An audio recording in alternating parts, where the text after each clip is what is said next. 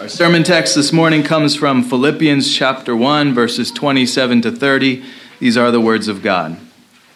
Only let your conversation be as it becometh the gospel of Christ, that whether I come and see you or else be absent, I may hear of your affairs, that ye stand fast in one spirit, with one mind, striving together for the faith of the gospel, and in nothing terrified by your adversaries, which is to them an evident token of perdition, but to you of salvation and that of God. For unto you it is given in the behalf of Christ, not only to believe on him, but also to suffer for his sake, having the same conflict which ye saw in me, and now hear to be in me. Let's pray. Father, we ask now that as your word is preached, it would come with the demonstration of power and not in word only. For we ask this in Jesus' name, and amen. Amen. Well, last week we closed with the charge, do not get to heaven without any good stories to tell. Do not get to heaven without any good stories to tell. And our text this morning continues to challenge us along this same line. If it is true, as we saw last week, that to live is Christ and to die is gain, if it is true that resurrection life is forever and that this life is a breath, then why do we not take bigger risks for God? Why do we not make seeking the kingdom a higher priority? Why are we still so afraid of pain, of discomfort, of conflict, of people disapproving of us? It is as if when Jesus called us to follow him, we forgot that he said, take up your cross and follow me. Deny yourself and follow me. Jesus says in Luke 14, if any man come to me and hate not his father and mother and wife and children and brethren and sisters, yea, and his own life also, he cannot be my disciple. And whosoever doth not bear his cross and come after me cannot be my disciple. You read that and it makes you wonder if you are a disciple, right? Many people start to follow Jesus, and many stop. Many people start to follow Jesus, but not all of them continue. If you remember the parable of the sower, it's in a couple of the Gospels, there are people there's soil that receives the word, the seed, with gladness. They endure for a time, but it says when affliction or persecution ariseth, they are offended and fall away. Mark 4:16-18. So if we take the words of Jesus seriously, it's not easy to be a Christian. And depending on the time and place in which you live, it may be more or less difficult. In America, we have enjoyed a couple hundred years of relative peace from overt persecution. We can still gather here freely. This is not China. We don't have to hide or register with the city government.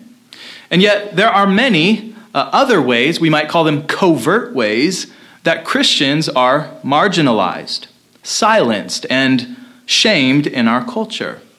There are Christians who have lost their livelihoods by daring to stand firm against the regime. We will not bake the cake for the gay wedding. You remember that incident. We will not be silent as they abort and mutilate children. We will not play the pronoun games and pretend that God never said, from the beginning, he made them male and female, Matthew 19:4. If you dare to say those things in public, prepare to suffer.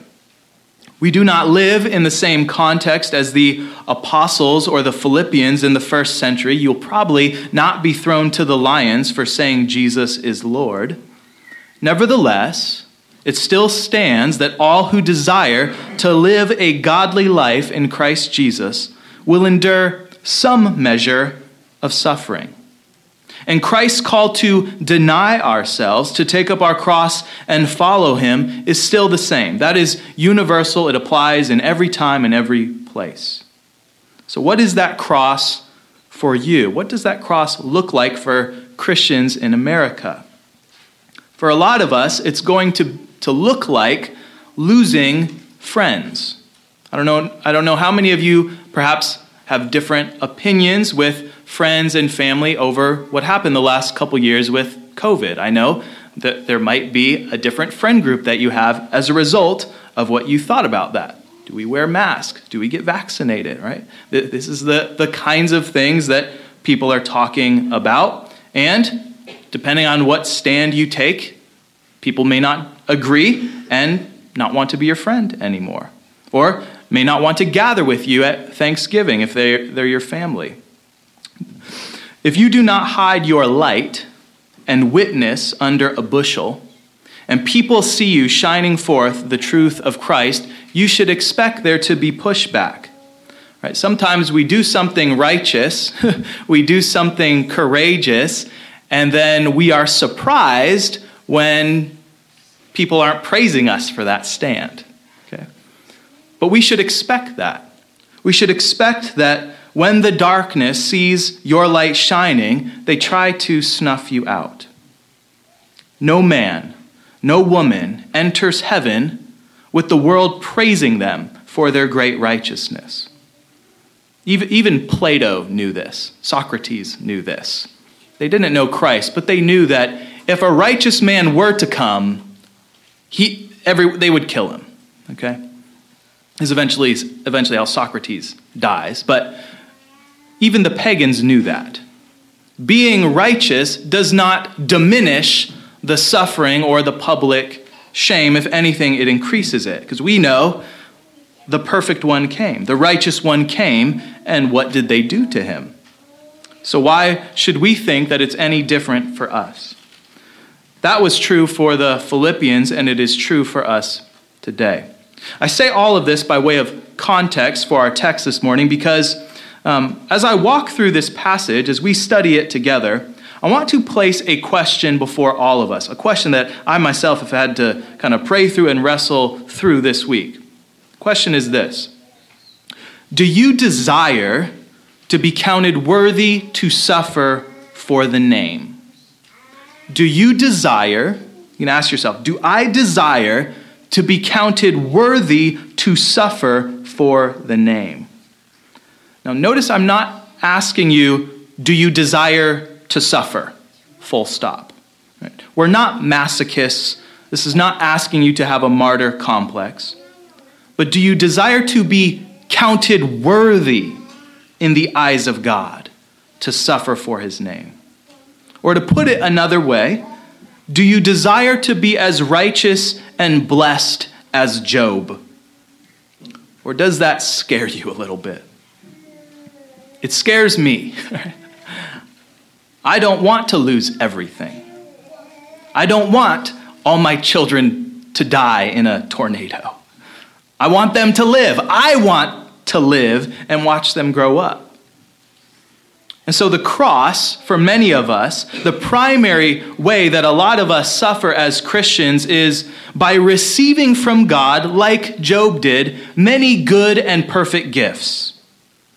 Many good and perfect gifts from your heavenly Father. And then being asked at some point to give them back to him whenever he says so. The challenge for most of us will be to thank God for the many gifts, and indeed they are countless, and then to thank him also when he takes them away. It's hard. It's hard for the rich man to enter heaven because he has so much more to lose. And if we get too attached to these things of earth, we can become blind to how fleeting and temporary it all is.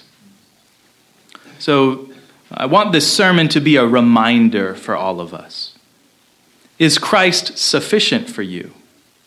Do you love his glory more than anything? Do you desire to be counted worthy to suffer for him? I hope this sermon can help us say yes to that. All right, with that in mind, let's set the context by going to the book of Acts. Acts chapter 5. If you remember this scene there, the apostles, Christ is risen, they're going and preaching, and they are beaten before the Sanhedrin, and they are commanding them not to preach. The decree goes out from the Sanhedrin, stop speaking in the name of Jesus. And this is what Luke says in Acts 5, verses 41 to 42. It says, they, referring to the apostles, they departed from the presence of the council, rejoicing that they were counted worthy to suffer shame for his name. Notice they were beaten, but the suffering here is the shame. It's not just that they suffered physically. The thing that Luke draws our attention to is the shame of being publicly beaten, the shame of the disapproval of the religious leaders at this time. And then verse 42 says, and daily in the temple and in every house they ceased not to teach and preach Jesus Christ. The apostles rejoiced that they were counted worthy to suffer. They saw that God was honoring them by giving them suffering. And once they're released, they don't stop.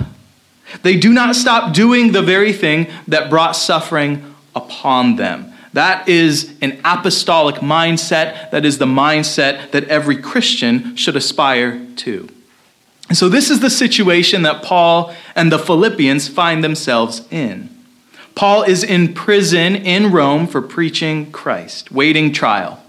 And meanwhile, in the Roman colony of Philippi, about 800 miles away, Christians are being pressured and persecuted as well. Moving then into our text, we find in verses 27 to 30 the beginning of a new section in the book.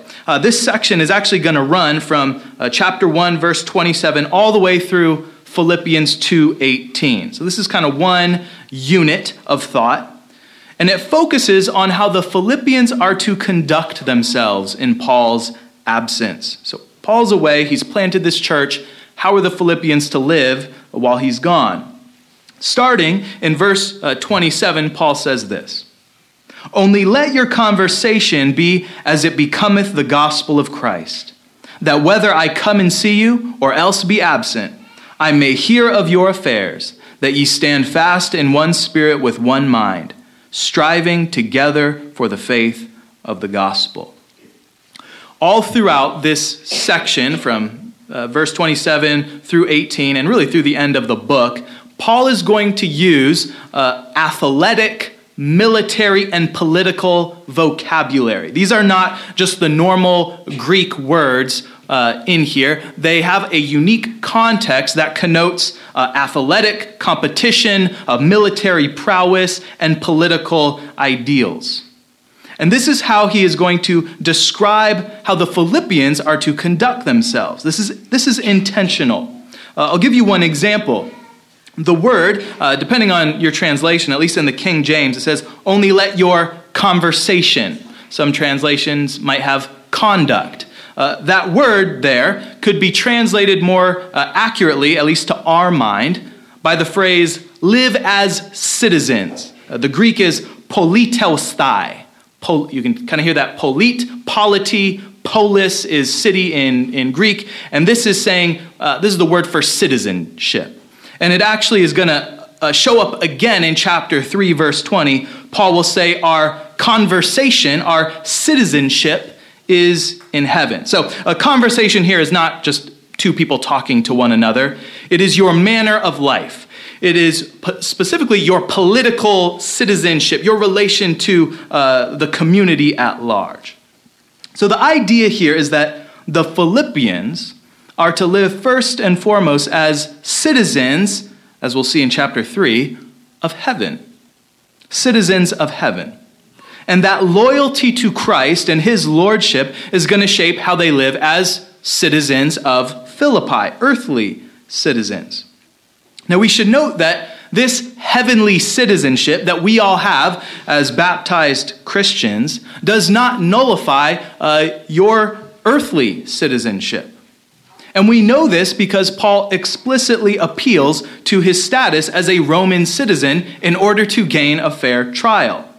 At the same time, it is because of Paul's heavenly citizenship that he is being brought up on charges in the first place. So we are a kind of dual citizens in this sense, but there may be times when our heavenly citizenship, that is to say, our duties to heaven, our duties to Christ, are going to get us in trouble on the earthly plane. Sometimes this trouble will be with the governing authorities. Sometimes the trouble will come from fellow citizens who simply don't like us. This is what we saw in Acts 16 when Paul planted the church. Remember, he casts the evil spirit out of the damsel. She's delivered. But then her handlers bring up Paul and Silas on charges for disturbing the peace, messing with the economy. When the gospel goes forth, when Christians are living as citizens of heaven, we should expect it to disrupt the status quo. Suddenly, sinful business practices, sinful habits of life get exposed. And with that comes resistance. People don't like change. So Paul tells the Philippians here, let your conversation, let your life as citizens be as becometh the gospel of Christ. What does that mean? Well, we're going to get a much fuller picture of what this looks like in future sermons. We're going to come in the next week and the week after to one of the primary texts for the incarnation. Just happens to be around this time we're celebrating Christmas, and we're going to see Paul wants them to have the mind of Christ, to think like Christ. But specifically here in our text, there's something that Paul emphasizes, and that's what we're going to focus on here. He says, I want you to stand fast in one spirit, with one mind, striving together for the faith of the gospel. Okay. What does it look like to live as a citizen as becomes the gospel? It looks like unity. Notice, you can't actually obey this all by yourself. In order for their unity, there has to be multiple people coming together to love and think and agree and work, strive together. So it's just presupposed that the church is this communal thing, not an individual thing, right? We tend to think, I can choose to go to church, I can choose to be a member, I can choose to do all these things. That's just American thinking, okay? And there's good things about that, but in Scripture, it's presupposed that this is all stuff you're doing together. So to live as a citizen looks like living together. That's the assumption. And then beyond that, it looks like being united. Now, what kind of unity does Paul command here? He commands unity to stand firm in one spirit. Unity to be of one mind. As we'll see later, to have the mind of Christ. We'll explain what that means. Unity also to work together for the faith of the gospel. Now let me go on a little rabbit trail on unity for a moment, because I think I get a lot of questions about this as a new church. People come in, visiting, checking it out. They have a lot of questions about what do we think about the church down the street or their church they used to come from. So we need to get on the same page here with what we think about church unity. In the history of the church down to the present day, there is constant debate over what kind of unity the church should have. And so I want to give us a few distinctions to think biblically about this, because this is probably the single dividing line, the primary dividing line between all of Protestantism and Roman Catholics and Eastern Orthodox. Okay? In Ephesians 4, Paul says, endeavor to keep the unity of the Spirit in the bond of peace. For there is one body, one Spirit, one Lord, one faith, one baptism. Likewise, in John 17, Jesus prays that his church will be one. Now, you could read those texts and then suddenly just fill that oneness with all of your own ideas. In this sense that Paul is talking about here, The unity is an objective, invisible, spiritual unity. It's unity of the Spirit. Spiritual unity that believers across the world have. So this means if you are a Christian full of the Spirit, you are one with the saint in China who you've never met before. We share in the one Spirit, the one baptism, the one God. And if you have traveled, you know exactly what I'm talking about. I was in Budapest visiting a church. My sister lived over there for some time. And it's just crazy. You're thousands of miles from your native land. And yet you have the same Bible. You're singing a lot of the same songs. Maybe the food's different. Okay, the food's really different. People travel in trains rather than in cars, and they drive like madmen. But you have this shared unity in the Spirit. You know we love the same God. Have any of you guys experienced this? Just traveling. There might be lots of weird things they do. Right? Culturally, you probably smell weird to them, and they smell weird to you. But there is the aroma of Christ there, a true and genuine love for the Lord. So we all kind of know that. There is this spiritual unity, and Paul says, I want you to maintain that. Keep that unity of the Spirit in the bond of peace. So that's a kind of unity. At the same time, this, what we might call invisible unity, can be more or less reflected in what we call the visible church. So that's the people you can see here. One of the major errors of both the Roman Catholic and Eastern Orthodox systems is that they equate institutional or visible unity with that real, spiritual, invisible unity. They equate communion in and submission to their specific form of church government, whether under the Pope or Archbishop. They equate that, mistakenly, with the real spiritual communion and submission we have to Christ. What this means is that whereas we may lament the many different denominations in Protestantism, and if you talk to a Roman Catholic, this is one of the things they will say is wrong with us. You're so divided, you have all these denominations. Okay, that's kind of true. But this is not in and of itself a contradiction of our unity. The church is one, and you can't change that.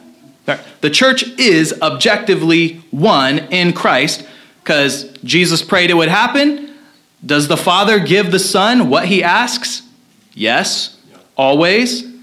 Now, at the same time, that invisible spiritual unity is something that you and I cannot know with absolute fact who all is in that, right? We know there are tares amongst the wheat. We know there are false confessions all over the place. There are people who are Christians in name only, and Scripture gives us categories for this kind of thing. So that is to say that these, what we might call divisions or differences in names or denominations is not in itself a contradiction of our spiritual unity. Because nowhere in Scripture are we commanded to all be under one singular bishop or pope or church government. That is a category mistake that they make. We do believe that one day there will be greater visible unity and cooperation amongst different churches. But nowhere in Scripture does God command the kind of visible or institutional unity that the Roman Catholics and Eastern Orthodox assert. Okay. Notice in our text what the unity is that Paul calls for here. It's not institutional. It's not a form of church government. It is a unity first to stand firm in one spirit. That is, we all have one heart, that abounding love for the Lord. The second thing is to be of one mind or one soul together. That is, to be united with the mind of Christ in all humility and service. And then third, from that unity of heart and mind, we are to strive together. Strive together for the faith of the gospel. And the Greek word here for strive is this language of soon in Greek. This is to bring something together. And then it's like the word athlete. So you're working together in this race, running together. That's this language here for strive. This is the work of preaching and making Christ known in your community. So we might call this a unity of evangelism or witness. Or, for example, yesterday we sang carols in the park, and there were other churches besides Christ Covenant Church that we invited, that came, and we all sang there, and we're just bearing witness before the tractor parade, and that goes a long way, right? When people just see different churches, different pastors who believe very different things singing the same song together, wherein our voices, the sound actually becomes one, like a chord, that is a witness to the world of our spiritual unity, and I'm happy that they have a different church and do things according to their understanding of God's word. God bless them. That's the kind of disposition and unity Paul's calling for here. None of these forms of unity require us to be in the same denomination. And so when it comes to preaching the gospel, witnessing to our community, we should really read this letter and the letters in the New Testament kind of like Paul is addressing a whole city or region. So this is to the Philippians. Philippi, according to archaeological studies, was probably about 50,000 people. So how big is Chehalis, Centralia? About 25K, and then commuters and the surrounding region, Lewis County, I think is like 85,000 people or something. So you can think about this letter and read it like Paul is writing to all of the saints in Centralia, Chehalis, Lewis County. So that's kind of the category that Paul has in mind. And there is just no way in the first century, they didn't have church buildings yet. There's no way that they were all gathering in one place, all however many thousands of Christians there were at this time. So there were most certainly different churches, maybe meeting in homes or meeting in other places that were gathering together, and then this letter would arrive, and then it would be circulated amongst them. Okay? So they're all within that city, all the saints in Philippi, you're a Philippian Christian, are supposed to be united with other people on the other side of the city. This is the kind of unity that Paul is wanting the church to have. And of course that applies to we should be united in this congregation, but he's talking about a bigger unity, a unity that extends throughout the whole city. This doesn't mean they have to agree on every point of doctrine. They didn't all agree. Paul's going to name two women, Eodias and Syntyche, who did not agree, and he's going to say, I beseech you, please agree. Okay? If the apostle has to name you, you need to agree. Okay? So there's going to be disagreement, just like there will be in our church and amongst other churches. But nevertheless, we're to be united in our love and witness to Christ. I like that when I drive past Planned Parenthood, I see people that that are not in our church. I have no idea who they are, with the signs out there. Okay, that is a shared unity, and church is doing that kind of mission work, that prayer. We can be co-belligerents with even, I think, the Roman Catholic Church against certain evils in our day, like the abortion issue, okay? We can join hands, praying, serving, helping to end that. The reason that Paul wants us to be unified, beyond just the local congregation, but throughout the whole city, is given in the next verse, verse 28.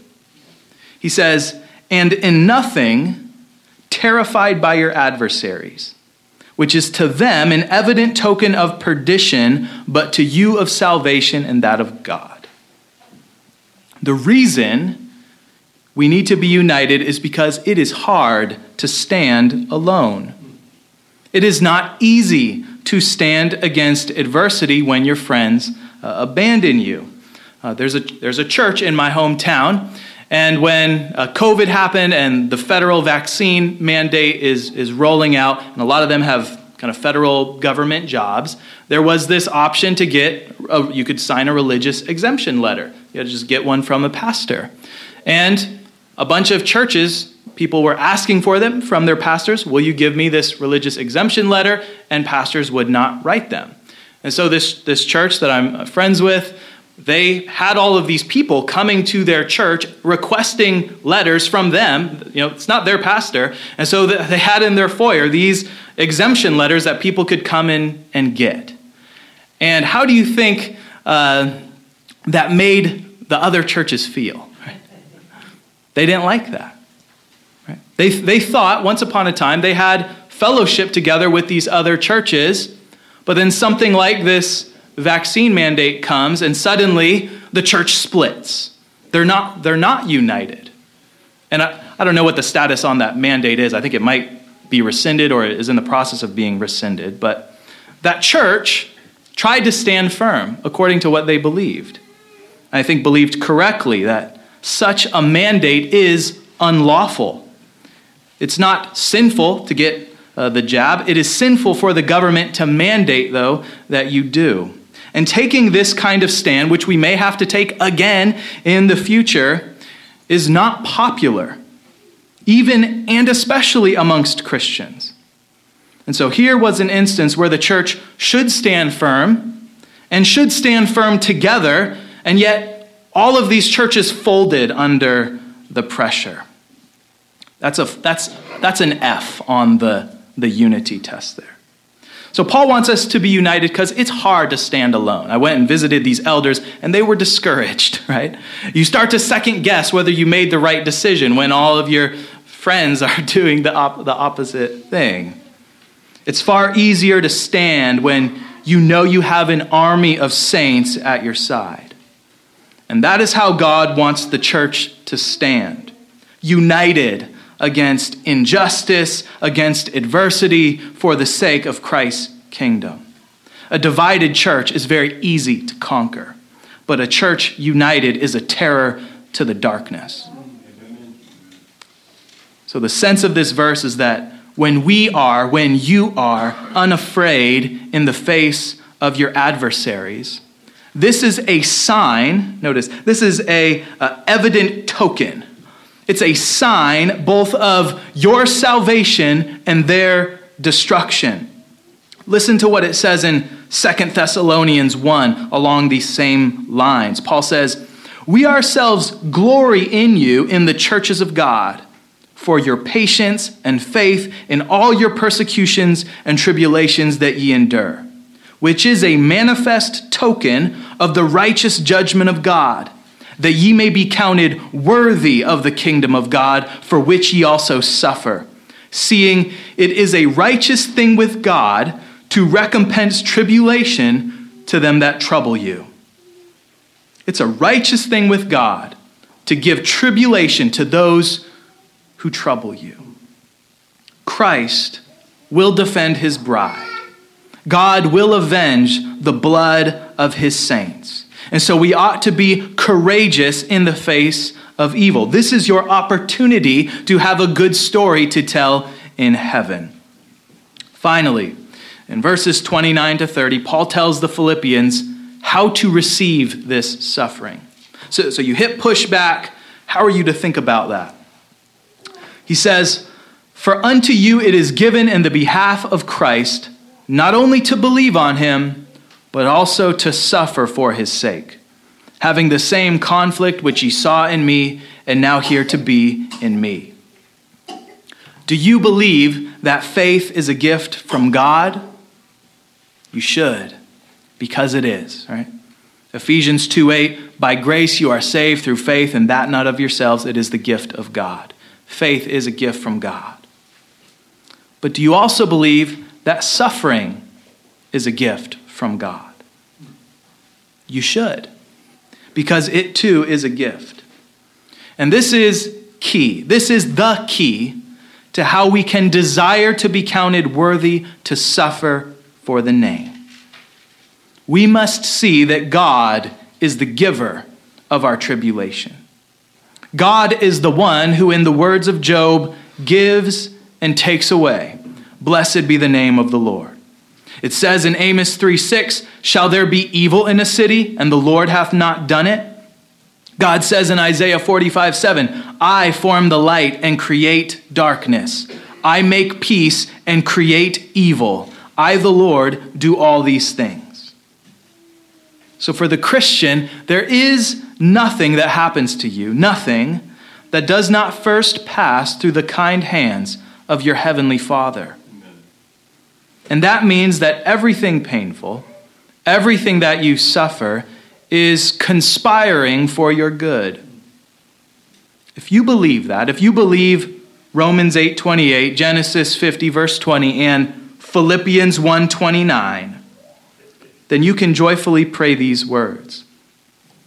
God, make me worthy to suffer for Christ.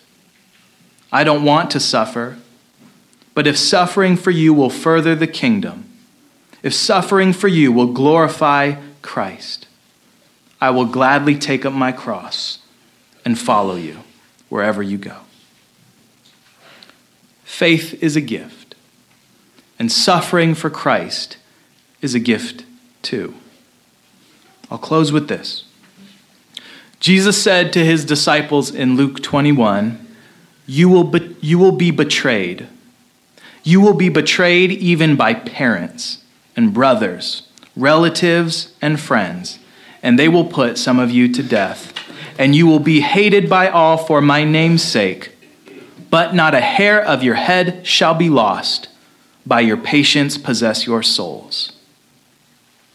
Jesus promises here that even in death, not a hair of your head will be lost. That means there is nothing you can actually lose here if you belong to Jesus.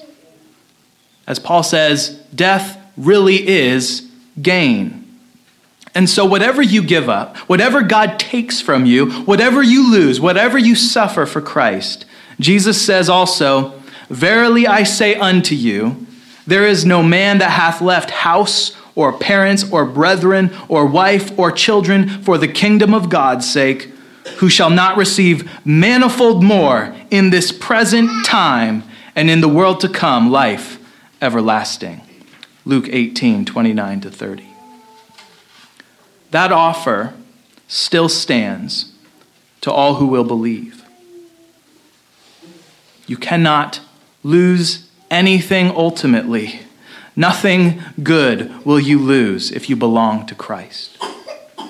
And so come to Christ. Remain with Christ. As Jesus says, by your patience possess your souls, and he will give you life forever.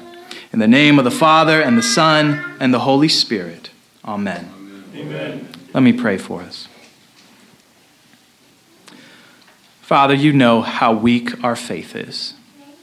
You know how fragile we are, how sensitive we are to discomfort. God, I ask that you would wean us off of the worldly and carnal pleasures that we so crave. That you would make us to desire and crave the good, the higher things, the glorious things of which you say in your word are not even worth comparing to all the treasures of this world. I ask that you would show us your glory, that when we get up tomorrow, we would work for you. We would live unto you and even be willing to suffer for you. Give us this faith in Jesus' name, and amen.